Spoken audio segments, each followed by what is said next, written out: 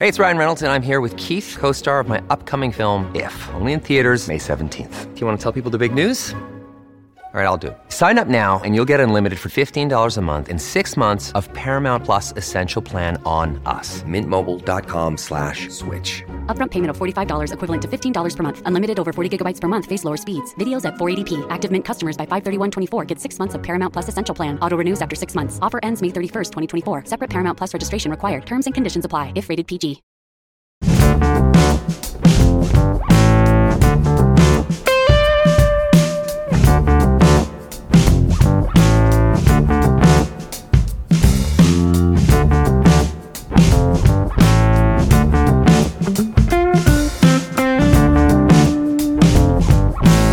And now, The Good Fight with Yasha Monk. Hi there, my name's Luke Hallam. I'm an associate editor at Persuasion, and I've just published an article called Reasons for Optimism in 2023 with one eye on fresh dangers. So essentially, I take us through 3 reasons why I think we should be optimistic about 2023, and I temper them by saying there are all these other reasons why we should maybe be a bit pessimistic. The first reason for optimism is that Donald Trump failed at the ballot box in 2022. The midterms showed this really clearly. MAGA candidates are not doing well. So that's a good reason to be optimistic about the state of liberal democracy.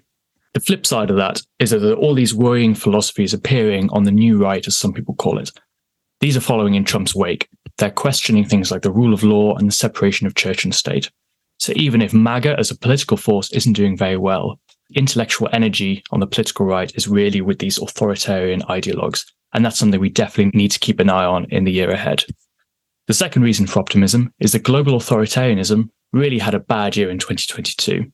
So Putin's war machine ground to a halt in Ukraine at the same time as the brave people of Iran and China started to really fight back against their regimes. The reverse side of that is that Taiwan is feeling really vulnerable at the moment. So China may choose to invade in order to unify it with the authoritarian mainland. Taiwan is currently a democracy. This would be calamitous, especially if the US enters and a global hot war is triggered. So despite the fact that global authoritarianism is not having a great year, we really need to keep an eye on Taiwan. The third reason for optimism is that scientists made great leap forwards, especially in the final quarter of 2022. We had the Artemis space program, which is going to take us back to the moon, and scientists finally generated a net energy yield from nuclear fusion. We shouldn't underestimate how great this is. A lot of people think we can't have innovation. A lot of people think progress has stalled. These breakthroughs in the hard science really put those arguments to rest. At the same time, people point out that big tech is in crisis. Elon Musk and social media and Twitter, they all had a big meltdown. NFTs and cryptocurrencies, they came and went. I argue that overall, these things aren't as important as the real progress that's being made in the hard sciences. So taking all these points in the big picture, 2022, I think, really felt like a turning point. The main story since 2016 has been the rise of these authoritarian ideologies. But now people are really fighting back. They're fighting back on the streets, in the trenches, and at the ballot box. This, more than all the other reasons, is why we should be optimistic going into 2023. Thanks very much. Luke Hallam's piece, called Reasons for Optimism in 2023, was published by Persuasion.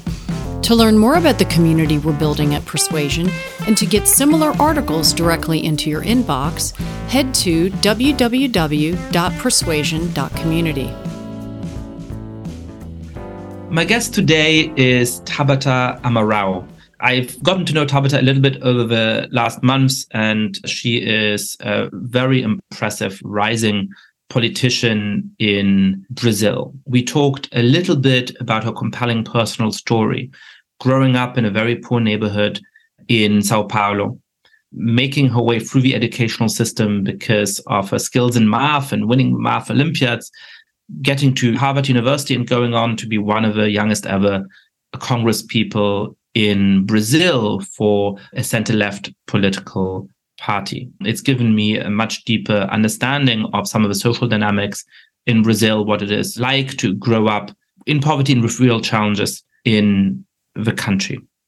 But a lot of the conversation, of course, was simply about Brazilian politics, understanding the danger posed by Jair Bolsonaro and why it is that he continues to have real support, but the opposition did manage to oust him, and Lula was ultimately inaugurated as president without large-scale violence. Thinking through how people like Tabata can fight for progressive values, but without making people feel that the left looks down on them, without deepening the social divisions, something that Tabata has learned in part through her personal conversations with relatives and family members who support Jair Bolsonaro.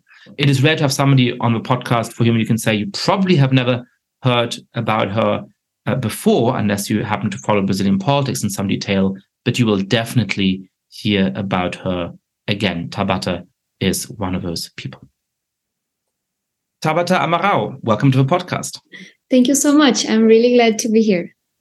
I really look forward to talking. We had the pleasure of meeting when we did an event together at the Obama Foundation Summit on Democracy about a month ago. And, I thought you had so many interesting things to say, and you would be the perfect person to explain Brazil to our audience. So people were very, very worried about Bolsonaro possibly being re-elected and possibly refusing to accept the outcome of a presidential elections. As we speak, it looks pretty good. Tell us a little bit about the state of Brazilian democracy at this crucial hinge moment. Well, Brazil is a complex country, and for sure we are going through one of the most complex moments in our recent history. So I'll do my best in trying to explain what's going on. And just to say that, as I told you when we met, I'm a big admirer of your work. I'm a reader of what you write, so I'm really honored to be here. Well, we were able, and I say we because it was a very broad coalition, to beat Bolsonaro in the voting booth, but it was a very tight election. So there were 2 rounds, and that's how it works in Brazilian federal elections. And in the second round, there were almost 120 million voters, and the difference was only 2 million votes. And this after everything my country went through, all the hundreds of thousands of deaths that could be avoided in COVID, all the deforestation, all the attacks against journalists. This after Bolsonaro claimed himself, in his words, and this is recorded, that if he was going to win, he would increase the Supreme Court size, the same Chavez did in Venezuela. I say that because it's shocking to me that so many people still voted for Bolsonaro after those 4 years. And why do you think that is? I want to get to why the opposition managed to beat him later. But why did Bolsonaro, despite being quite unpopular, despite having a very rocky time in office, why was he able to sustain the support of about 49% of the people who went to the election a few months ago? I also want to hear your opinion on that. But I think there are many factors that are working right now. So even though, yes, things have been pacific, I think I can say that after the second round, there are still thousands of people in front of military facilities asking for a military intervention. I think about a week and a half ago, some of Bolsonaro's supporters, they put fire on cars here in Brasilia, where I am right now. And they tried to invade, to occupy the hotel where Lula was staying. And I say that because maybe that shows us what's going on.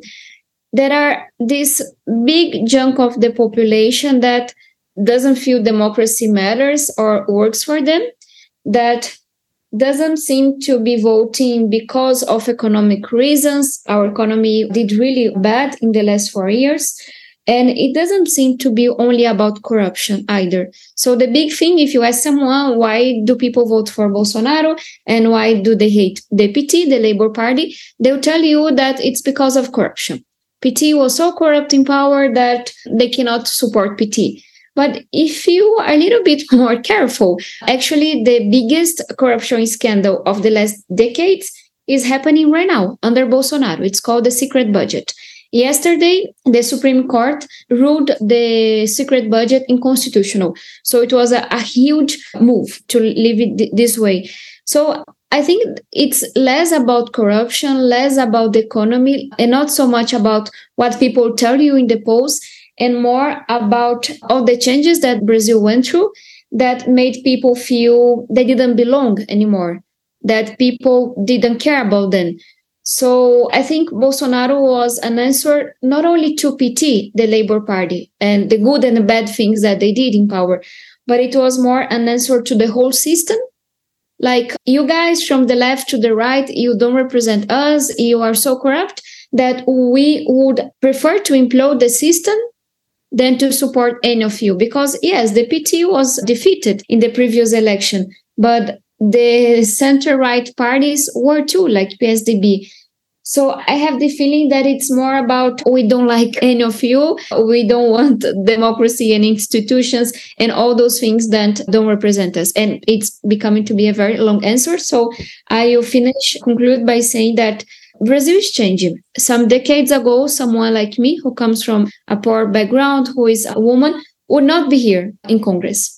And I think those changes are scary to some people because Brazil did not do well in terms of the economy. Some people will blame those changes and saying that they are being left behind. But I think the most important point is that some people feel there's a lot of arrogance in those in power. And the whole being politically correct, and you cannot say that anymore. You cannot think like that. I'm better than you. I'm morally more evolved. And I think that those things really speak to the mind and to the heart of those people in terms of identity and who they are. And stop supporting Bolsonaro in some way would be denying their own identity. There's a lot on the table there. That's super interesting. Let me pass a few of those things out. So the first is, I think I agree with you that wherever these populist insurgents win, a big part of the reason is that the existing government or the existing political establishment has lost this trust of people, right? There's always this throw the bums out, we don't trust anybody, you're all the same. And so the more shocking a newcomer is, the more different they are from the political class, the more they're denounced by the existing political forces in the media, the more appealing they are, nearly by definition. Because if all these people I distrust hate this person, there must be something okay about them. And I think there was clearly a dynamic of that with Donald Trump in 2016. There was clearly a dynamic of that with Bolsonaro when he first was elected 5 years ago. I also find plausible your account of those social and cultural changes, but I guess I have a question about that, because this fits easily in a narrative, as you might tell it in the United States or in some parts of Europe, where these far-right populist parties are supported mostly by the people who used to be dominant in society, or at least who used to have a relatively good position in society. So let's say people who in the United States might have been members of a country club who are quite affluent, and suddenly they feel like their town is declining. They're not as affluent as their parents, where there's all of the socioeconomic changes, there's moral changes they don't like, and so on and so forth. More broadly, you can say it's a sort of declining white population which wants to assert its dominance, preserve its dominance as they are sort of getting to be the minority. That's the sort of story that's often told about this, right? And I guess my question is, does that fit in Brazil? Because as I understand it, there are some people like that who support Bolsonaro. It is interesting that he is one of the very few populists who does better in affluent parts of the country, in the country's south, than in less affluent parts of the country, like the country's north.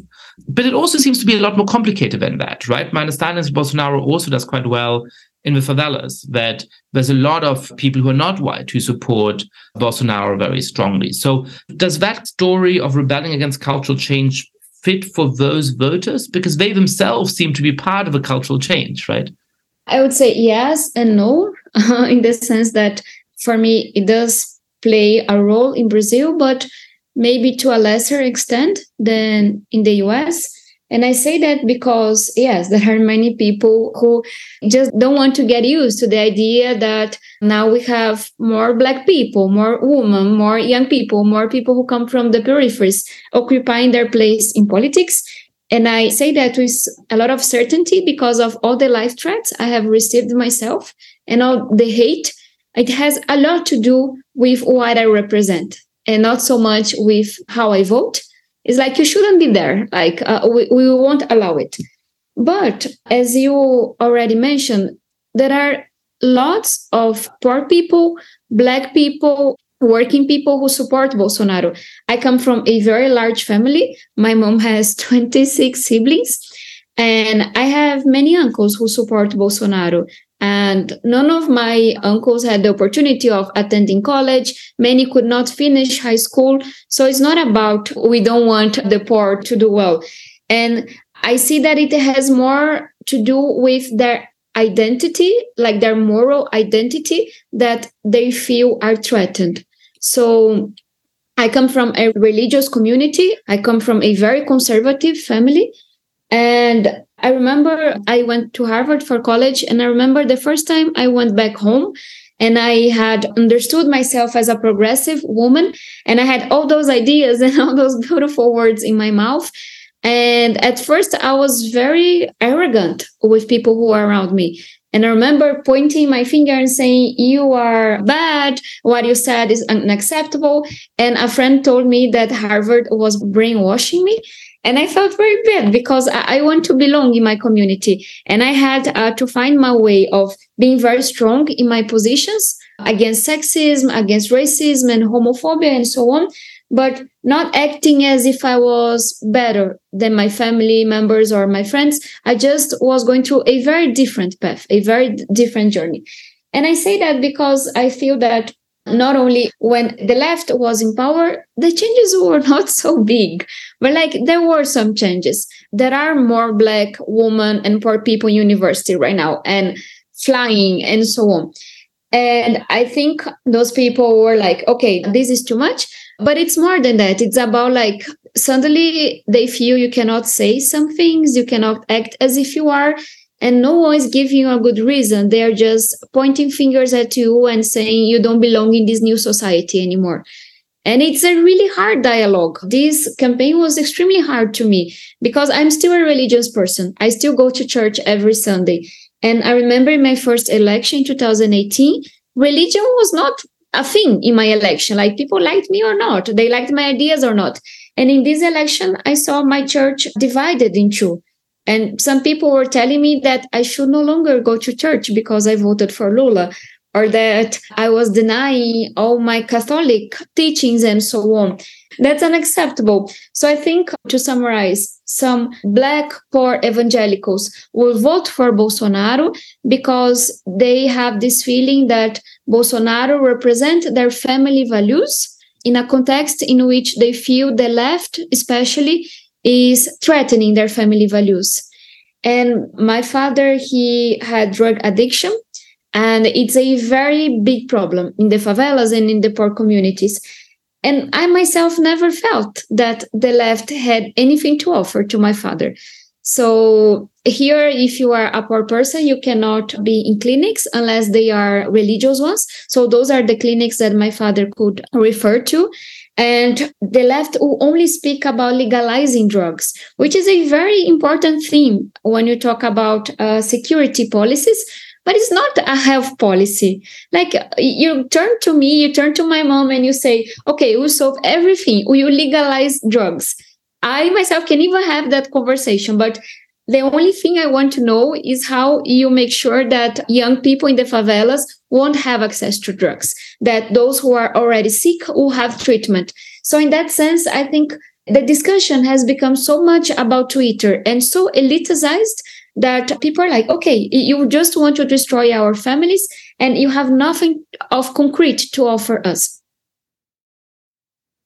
So when you talk to your uncles who voted for Bolsonaro, or when you go back to that community that feels that the left is missing some important part of the social reality there, how do you try to do better? How do you try to argue for your values, try to persuade people, but without making the mistake you might have made when you were back from your first academic year at Harvard, without falling into what you call this eliticized discourse, where, you know, you're just lecturing people and the reaction, understandably, is just going to be, you don't understand anything about who we are and what we're talking about, and go back to your Twitter bubble. How do you manage to walk that tightrope?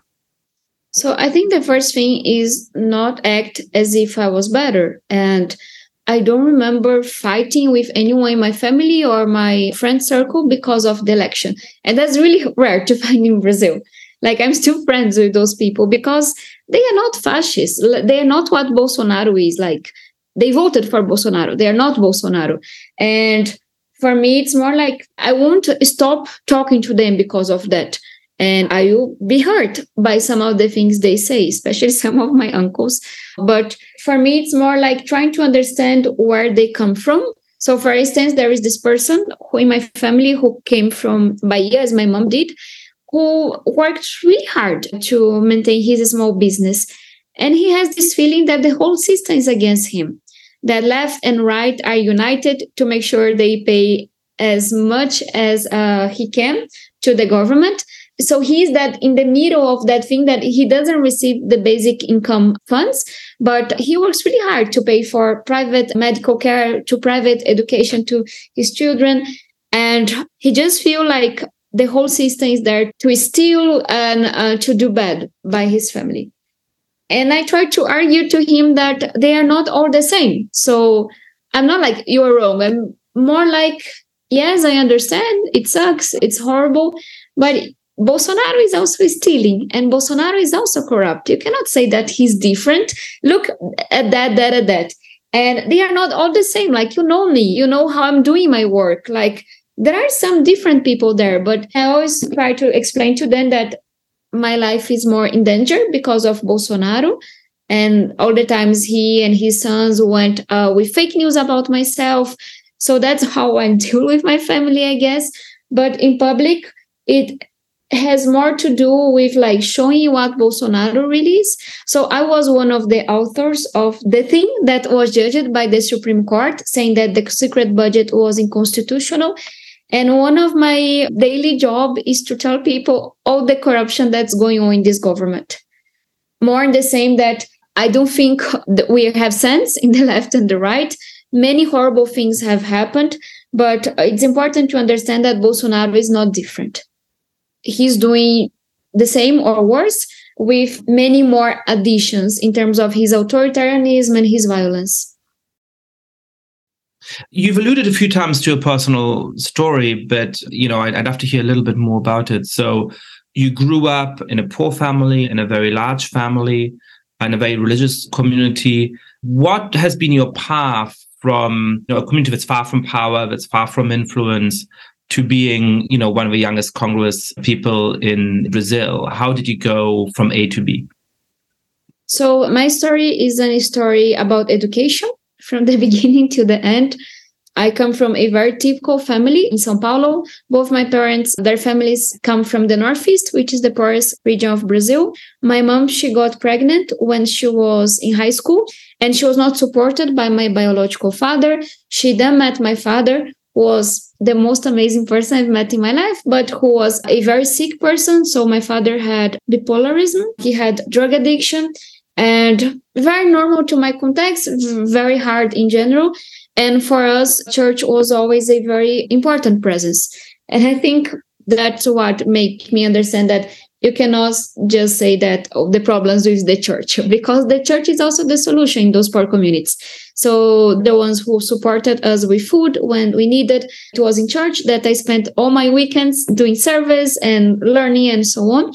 And I had a very unique opportunity with a math Olympiad when I was 11 years old. This national big math Olympiad that was created by the Ministry of Science and Technology, Eduardo Campos, during the Lula government. And I got a scholarship because of a medal in a private school, and my life changed for good. And so how were you selected to participate in this math Olympiad? You were sort of in a state primary school and some teacher realized that you were talented at math, or what was sort of even the path to get to the math Olympiad? So it's a very great policy because all public school students, they are invited to participate. So it's the biggest Olympiad in the world. The numbers have reached to 18 million students participating.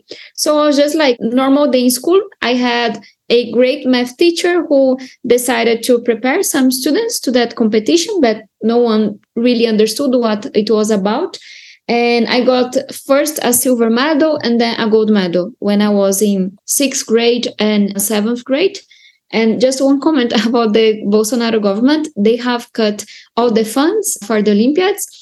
MPs, Congress members, they tell how a part of the budget will be used. And every year I put a huge chunk of my budget in those Olympiads because they do transform lots of lives. So that's how I end up in a private school with a scholarship. It didn't take so much time for my teachers to understand that I was in a special condition, that I would need more than the scholarship. So they started to take care of my food and my public transportation tickets. and the clothes that I didn't have to attend things. So I had many great teachers who were my friends and my supporters. They were the ones that taught me about Harvard and MIT, who got this scholarship for me to study English when I was in high school, who supported me to participate in all sorts of Olympiads. So I received over 40 medals. I wanted to be an astrophysicist. I traveled the world competing for Brazil. And I had that very strong, like, I'm going to be a scientist and that's my life. And then 4 days after I got into Harvard with a full scholarship, I lost my father to drug addiction. And of course, it was really hard. And for a few days, I gave up on the idea of attending Harvard or any college at all. But again, my teachers were there for me, and they were very emphatic in saying that if I didn't go, it might take very long until another student coming from where I come from had the same opportunity. I switched my major from astrophysics to government. And I decided at some point that I wanted to work with education to the rest of my life. I have been a teacher. I have organized young people movements. I have been a radio commentator to speak about education. I've done a few things. And at some point, I was very pissed off with politics and politicians. I was very tired of knocking on doors and people receiving me during the elections and not receiving me afterwards, saying they would do something and giving up later, or just not caring and like acting as if they didn't care because they didn't attend public school, their children didn't attend public school. And I think this desire to affiliate to a party and to run came more as an answer, like, okay, I'm fed up. How you run? And I was sure I wouldn't win, but I just could not keep acting as if I believed things would change. If it was not through politics. I don't know if that makes sense, but that's how I got there in summary. That makes sense. And like a good politician, you do end up with your political mission at the end. But I want to go back 1 or 2 steps. You know, when you arrived with private school, what was that like? Because it feels to me like a lot of people who've made sort of a rapid socioeconomic transition within their own lives, you're sort of native to 2 different Brazils, right? You're native to a poorer Brazil with very limited opportunity, where problems like drug addiction are very, very present. But then also at a relatively young age, I take it that when you were 11 or 12, you became a kind of member of this much more privileged Brazil of people who have these opportunities. And you were sort of half a member of it, right? You had the scholarship, you were able to go to that school. But of course, I imagine that in some ways you were an outsider because you were not offered. Your parents didn't do the same things as the parents of your classmates. What was that experience like? Did you feel included? Did you feel like an outsider? Was it schizophrenic to have this sense of being these 2 very, very different milieus and wandering the day and the other when you went home? What did that feel like? It's fun because I found out about inequality because I always assumed that most people lived like my family. And we had family members who did worse, who did better. But I always had that feeling that it was us and that's how people would live their lives. And even though I was born and raised in São Paulo, I didn't know like the monuments and the big avenues. And I had only been to Bahia, my mom's estate, in a bus trip. So I remember when I first went to Ibirapuera, it's the biggest park of São Paulo, or when I first stepped in Paulista Avenue, which is a very important avenue in my city. And I was like, okay, this exists and nobody told us. And I had that guilty on me because I got a scholarship in the private school and my brother didn't get any scholarship. And my brother went his whole high school without one chemistry lesson. And he had later to get a scholarship to attend a prep school because there was no way he would pass into the university test with what he had in public school. And I always had that guilty and asking myself, why am I here and my brother's not? Why am I here and my colleagues back from the public school are not? And it was really hard because I didn't belong to that place. And after a few years, it was clear to me that I was not the typical kid in the private school. I had to work. I had to do embroidery. I had to take 3-4 hours of buses. I didn't know Disneyland. I didn't know the museums. It was a very elite school. So I didn't belong there. And it was really hard to make friends. And all my friends were basically from the Olympiads. and like the outcasts, those who didn't fit like me. But my teachers helped me and I could get through. But after a few years, I started realizing that it was not as easy to belong in my community either, because I was talking about different stuff. So a few years later, I started having family members, friends who got pregnant very early, who dropped out of school because they had to work, who just were in very different moments of life. And I sometimes feel I carry this feeling with me up to this day, that I'm not the typical young woman from the periphery. I speak 4 languages. I'm white. I had all sorts of privileges, but I don't ever feel I will belong to these elite places that I occupy sometimes. And I had that feeling at Harvard too. I was considered the best university in the world, and I'll be always grateful for that. But I never had money to go to restaurants. I had to work through my whole university as a babysitter to send money home. I could not do all the expensive trips. So it was really hard. I think the difference is now that things are so divided in Brazil. It's clear to me how much this experience has taught me. I'm very well known in Brazil for cheering for dialogue, for saying that it's important. And many people think that it has to do with politics, but I had to learn how to be in a family reunion with my friends back home and be very careful not to sound arrogant again, because the experiences I have access to, many of them never heard about because of how unequal this country is. But I also have this constant feeling that I also don't belong here in Congress. I'm so different from my colleagues. And I'm not saying I'm better or worse. I'm just very different. The way I do politics, the things I stand for. So I think sometimes it hurts. We are human and we want to belong everywhere we are. But I also have this feeling that learning to put these fancy places and my community inside myself were the best practice I could have to try to be a bridge in this moment that Brazil is so divided. You've talked a little bit about what it was like to arrive at that private school you got a scholarship to. What was it like to arrive at Harvard? Did you feel that you were welcome? Did you feel that the university actually is doing a good job of engaging with what's going on in the world? Did you find that fellow progressives at Harvard had a sense of what's going on outside, or were they sort of preoccupied with their own relative provincial problems? Tell us a little bit about your experience as an undergrad in a new country, in a very different social stratum. What was that like?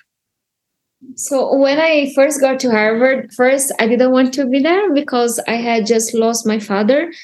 And I had this guilty feeling bigger than ever, like my father passed away and I'm here. Why is this happened to me? And that was very important for me to decide to work for education, because it was the biggest answer and the best answer I could give to that inequality.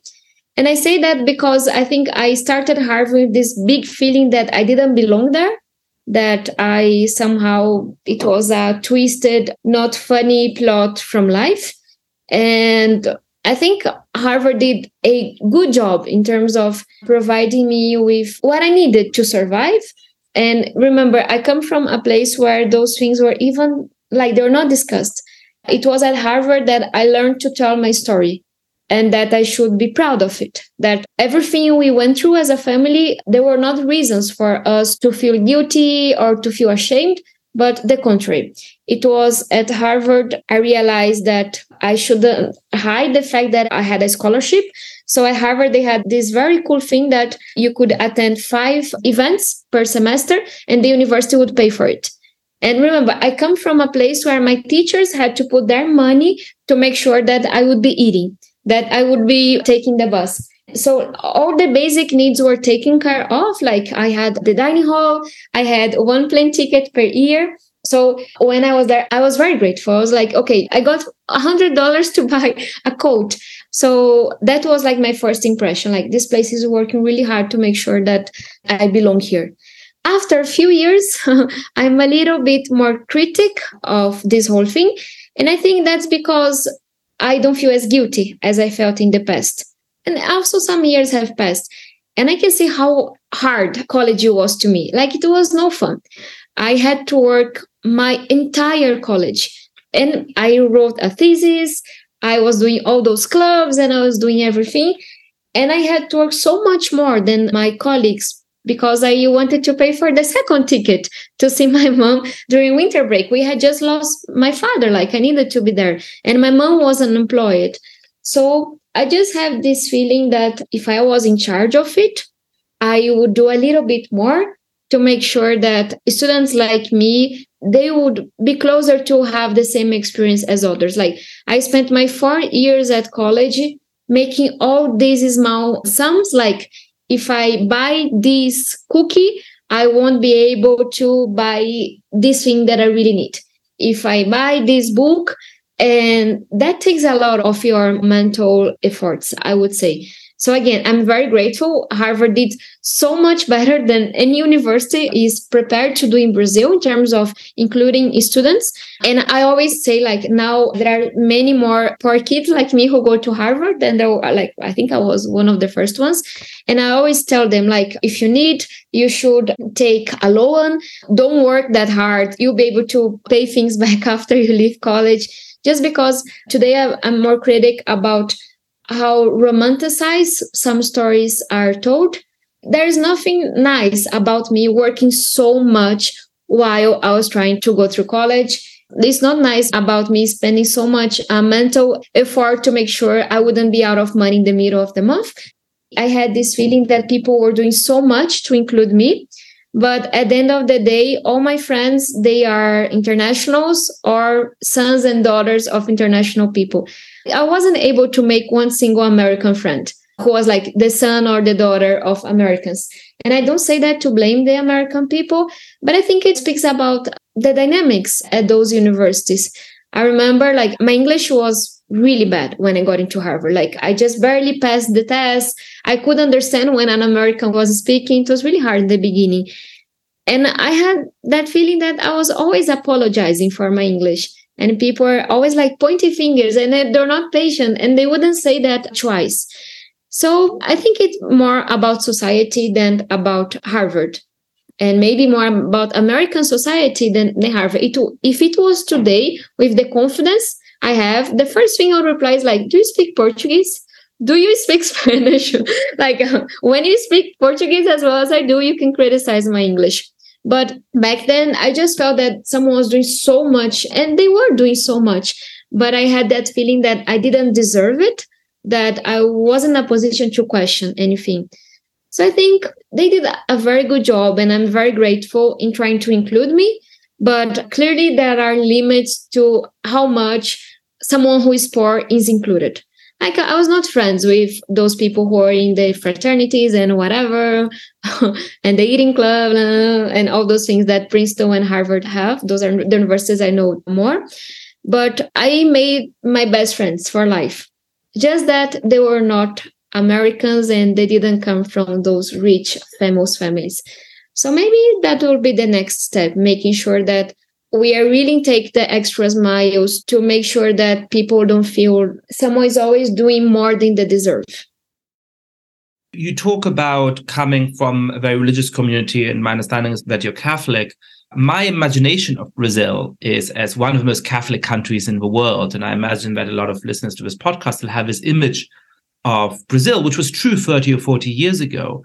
But the religious landscape in Brazil has changed radically, right? We're now, depending on the different statistics you look at, I understand that nearly 40% of evangelicals. And it may be that Brazil will, within a relatively short number of years, have a majority of evangelicals. Tell us a little bit about this phenomenon. You know, what is the cause of this deep social and religious transformation? And how does it explain some of the political trends we see? How does that interact with the strength of somebody like Bolsonaro? So I'm a Catholic, but I think I can speak a little bit about that because my church, in many senses, is not very different from an evangelical church. It's a church very rooted in the community, in the poor community. So, like, there are no rich people attending my church. The majority of the people there are Black.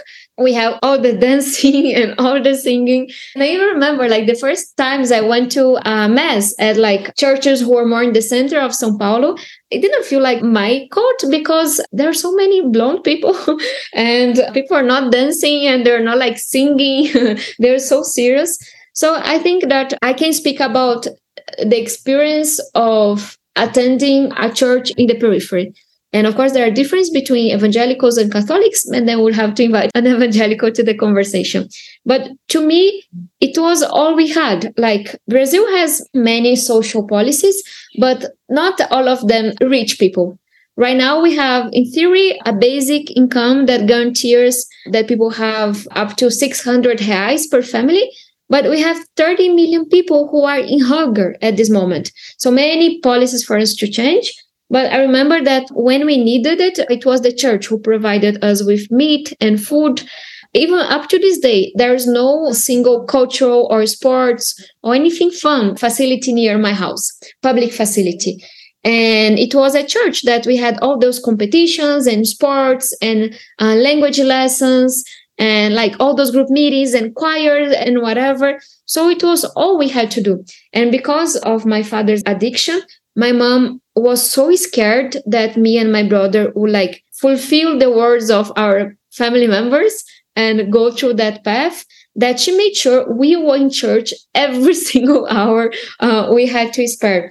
So I think churches have this thing that they give you a community. They give you support when you need. They give your children what to do. And of course, there are some very conservative parts of church, even in the Catholic Church.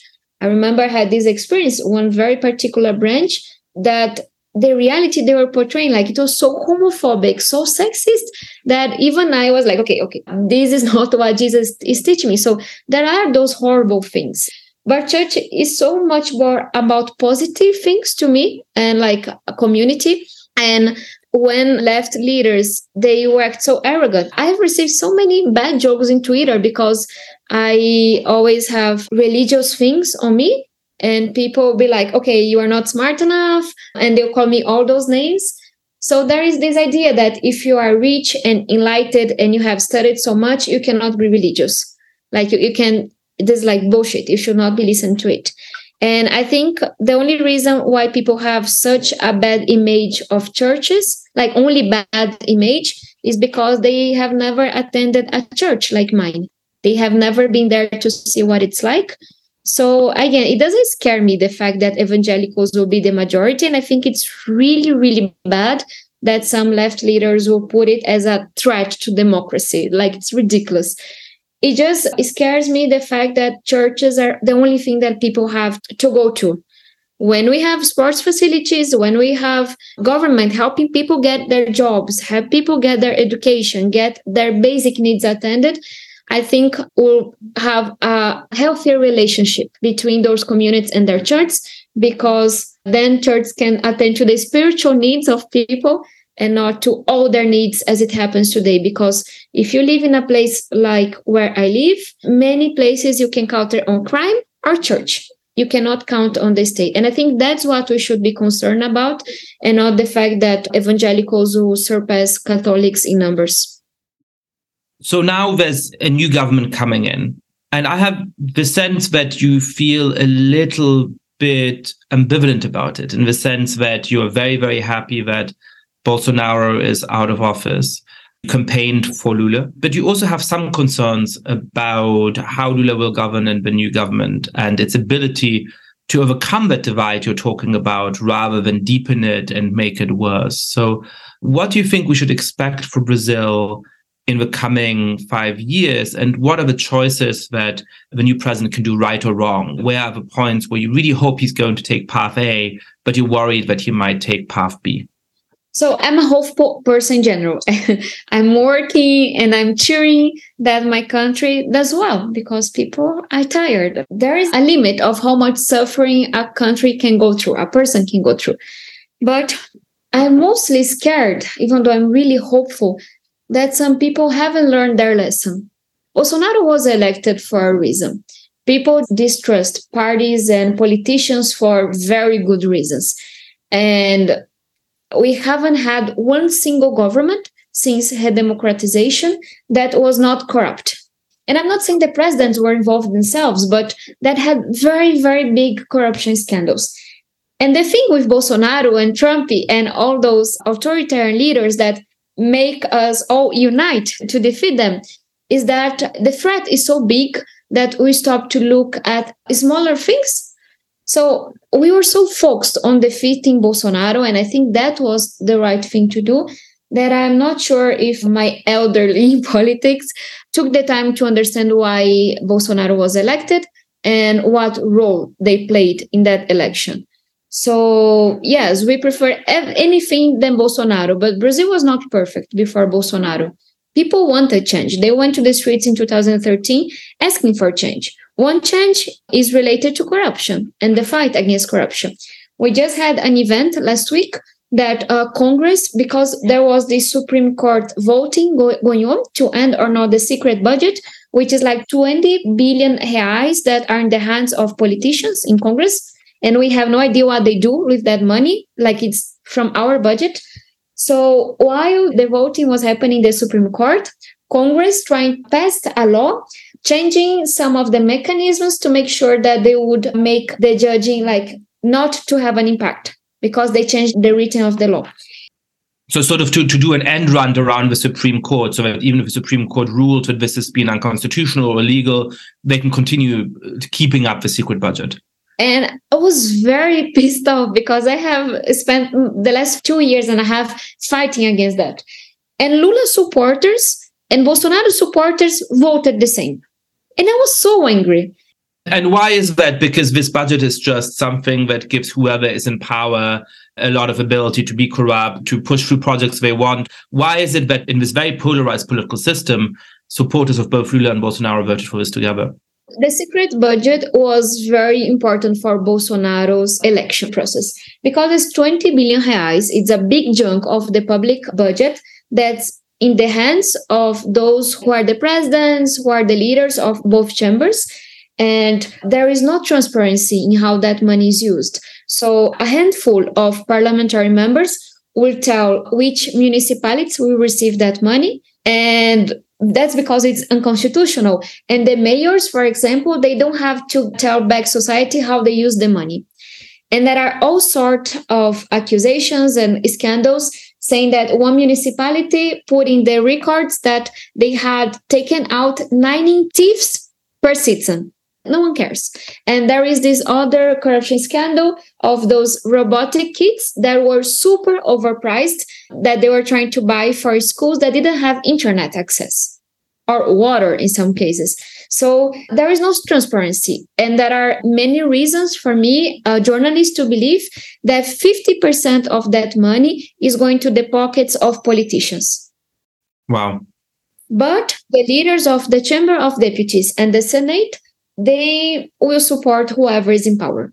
That's what we call the Centrão. The physiologists are part of our Congress, and they use that money in some sense to support Bolsonaro's trial of re-election.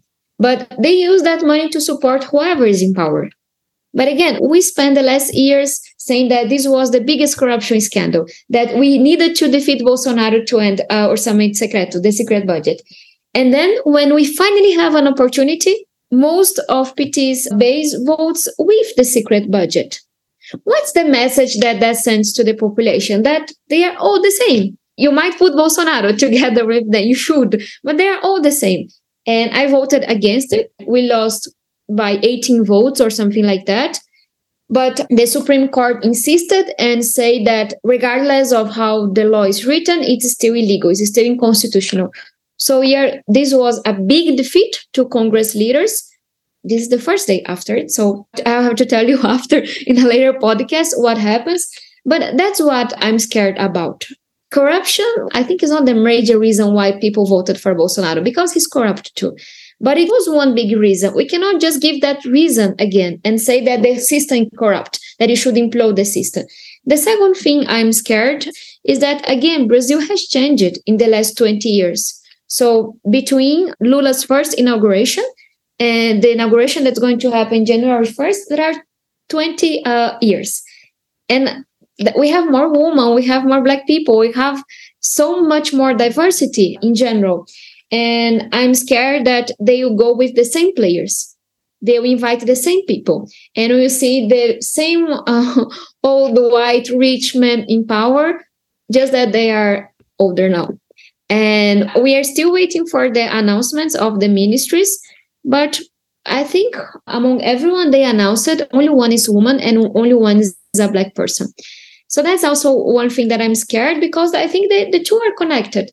If you have only one type of representation in the executive, those people, they don't connect with the real people. They don't connect with my community. They don't have the perception that corruption matters to people, that some girls would miss schools because they didn't have access to sanitary pads, which was one of my biggest fights here in Congress.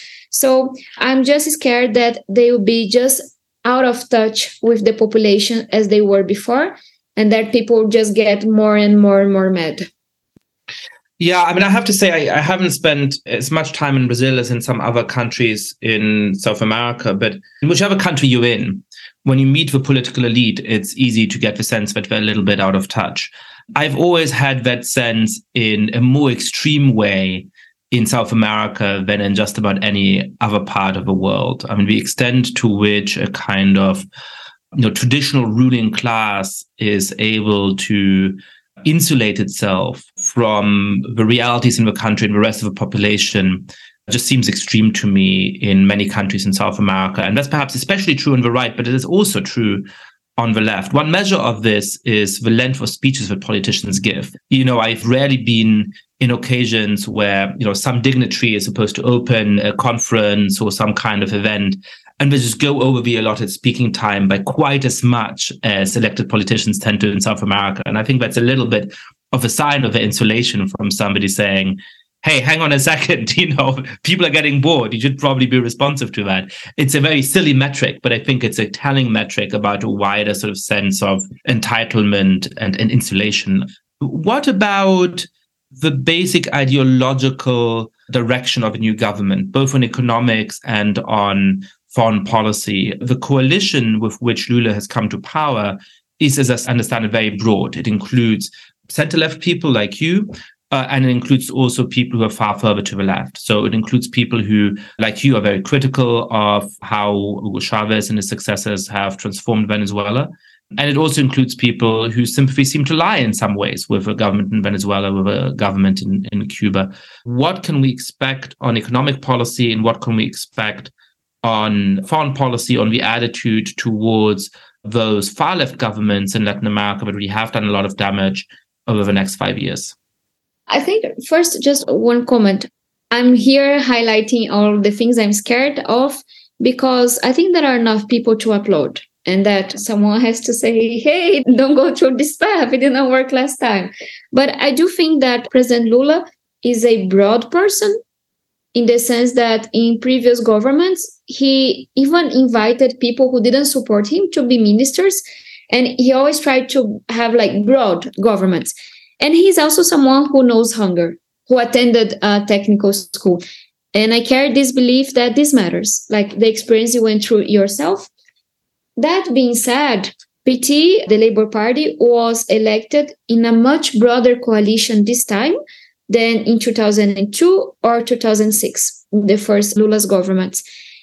And I think the direction of the economy and the foreign policy and everything that really matters in a federal government will depend on how much this broad coalition is present in government. Because yes, there were people, even the extreme left, who defend communism and revolutions and so on. It's definitely not my case. There are people in the center left, but there's important political leaders from the center right who supported Lula in the second round. And up to this point, we are not sure whether these people have a voice in the future government or not. But I have this belief with me that a politician should know how they got elected, should know their basis. And it's really important to me. I was not elected with social media, and I have lost 100,000 followers after one single vote. But I had this belief that they didn't represent my voters. And I think I was quite right, because I was able to increase my election this time. And I just say that because I'm praying that the future government remembers how they were elected. They were elected in the broadest coalition Brazil has seen in the last decades, at least. And this broad coalition should be in government, should be in power, should be saying something, because Lula represents those people too. The government represents those people too. That's not exactly what we have seen up to this now with the minister's announcement. There are great ministers, but they are closer to the Labour Party than those who haven't been announced yet. And I think if Lula is as broad as he has been in his life and as a genius as he has been throughout his political life, he will fight for some space with his party to make sure that those people are in government too. And then we should expect to have economic and foreign policies closer to what we had in Lula. Lula basically continued to FHC economic policies. Things changed a lot with Dilma, but under Lula, they were more like a centered vision of the economy, a moderate vision, I would say. And in terms of foreign policies, yes, I'm really mad when left leaders will just not acknowledge how terrible is what's happening in Ukraine or the very bad humanitarian crisis we have in Venezuela. But PT was very democratic in power every single time it was in power.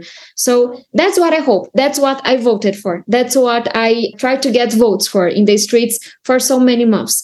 But this chapter, we are yet to see.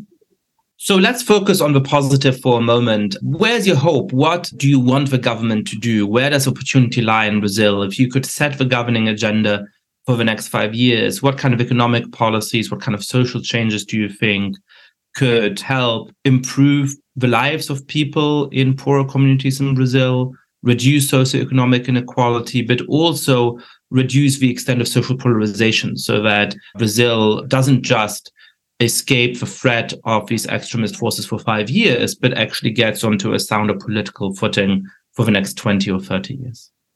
So my hopes come from this diversity I've been speaking so much about. So there is USP, the University of São Paulo. It's the best university in Brazil. And when I was a child, I was like, okay, I'll never go to that university. Like, it's only for the elite. And I think 2 or 3 years ago, it was the first time that half of the students at USP came from public schools. That's huge. Like, USP is the university, it's like our Harvard, like that is forming the future politicians and the future scientists. And half of its students come from poor backgrounds, come from poor families. They are diverse.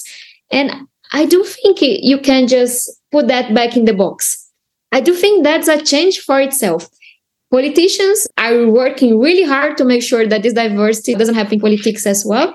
But that's my source of hope, like knowing that we'll have so many amazing women, Black people, like LGBT people occupying all sorts of power places. So that's my biggest hope. And in terms of the future, this is also related to what I just said, but we have to bet on education. Bolsonaro was the worst president for education ever.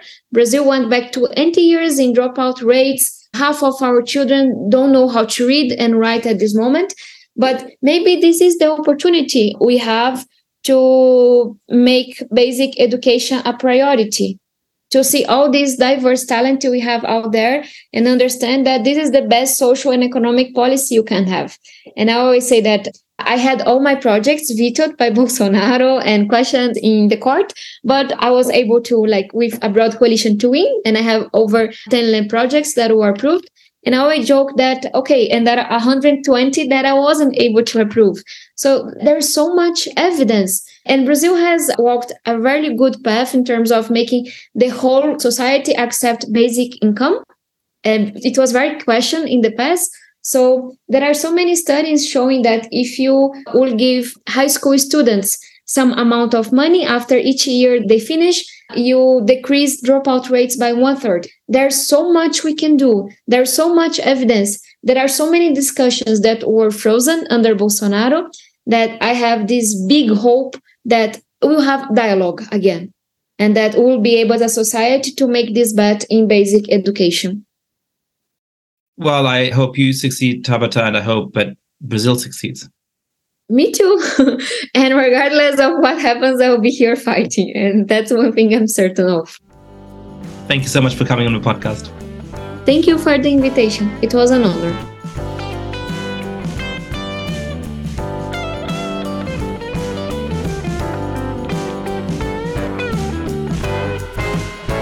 Thank you so much for listening to The Good Fight. Lots of listeners have been spreading the word about the show. If you too have been enjoying the podcast, please be like, rate the show on iTunes, tell your friends all about it, share it on Facebook or Twitter. And finally, please mail suggestions for great guests or comments about the show to goodfightpod@gmail.com. That's goodfightpod@gmail.com. This recording carries a Creative Commons 4.0 international license. Thanks to Silent Partner for their song, Chess Pieces.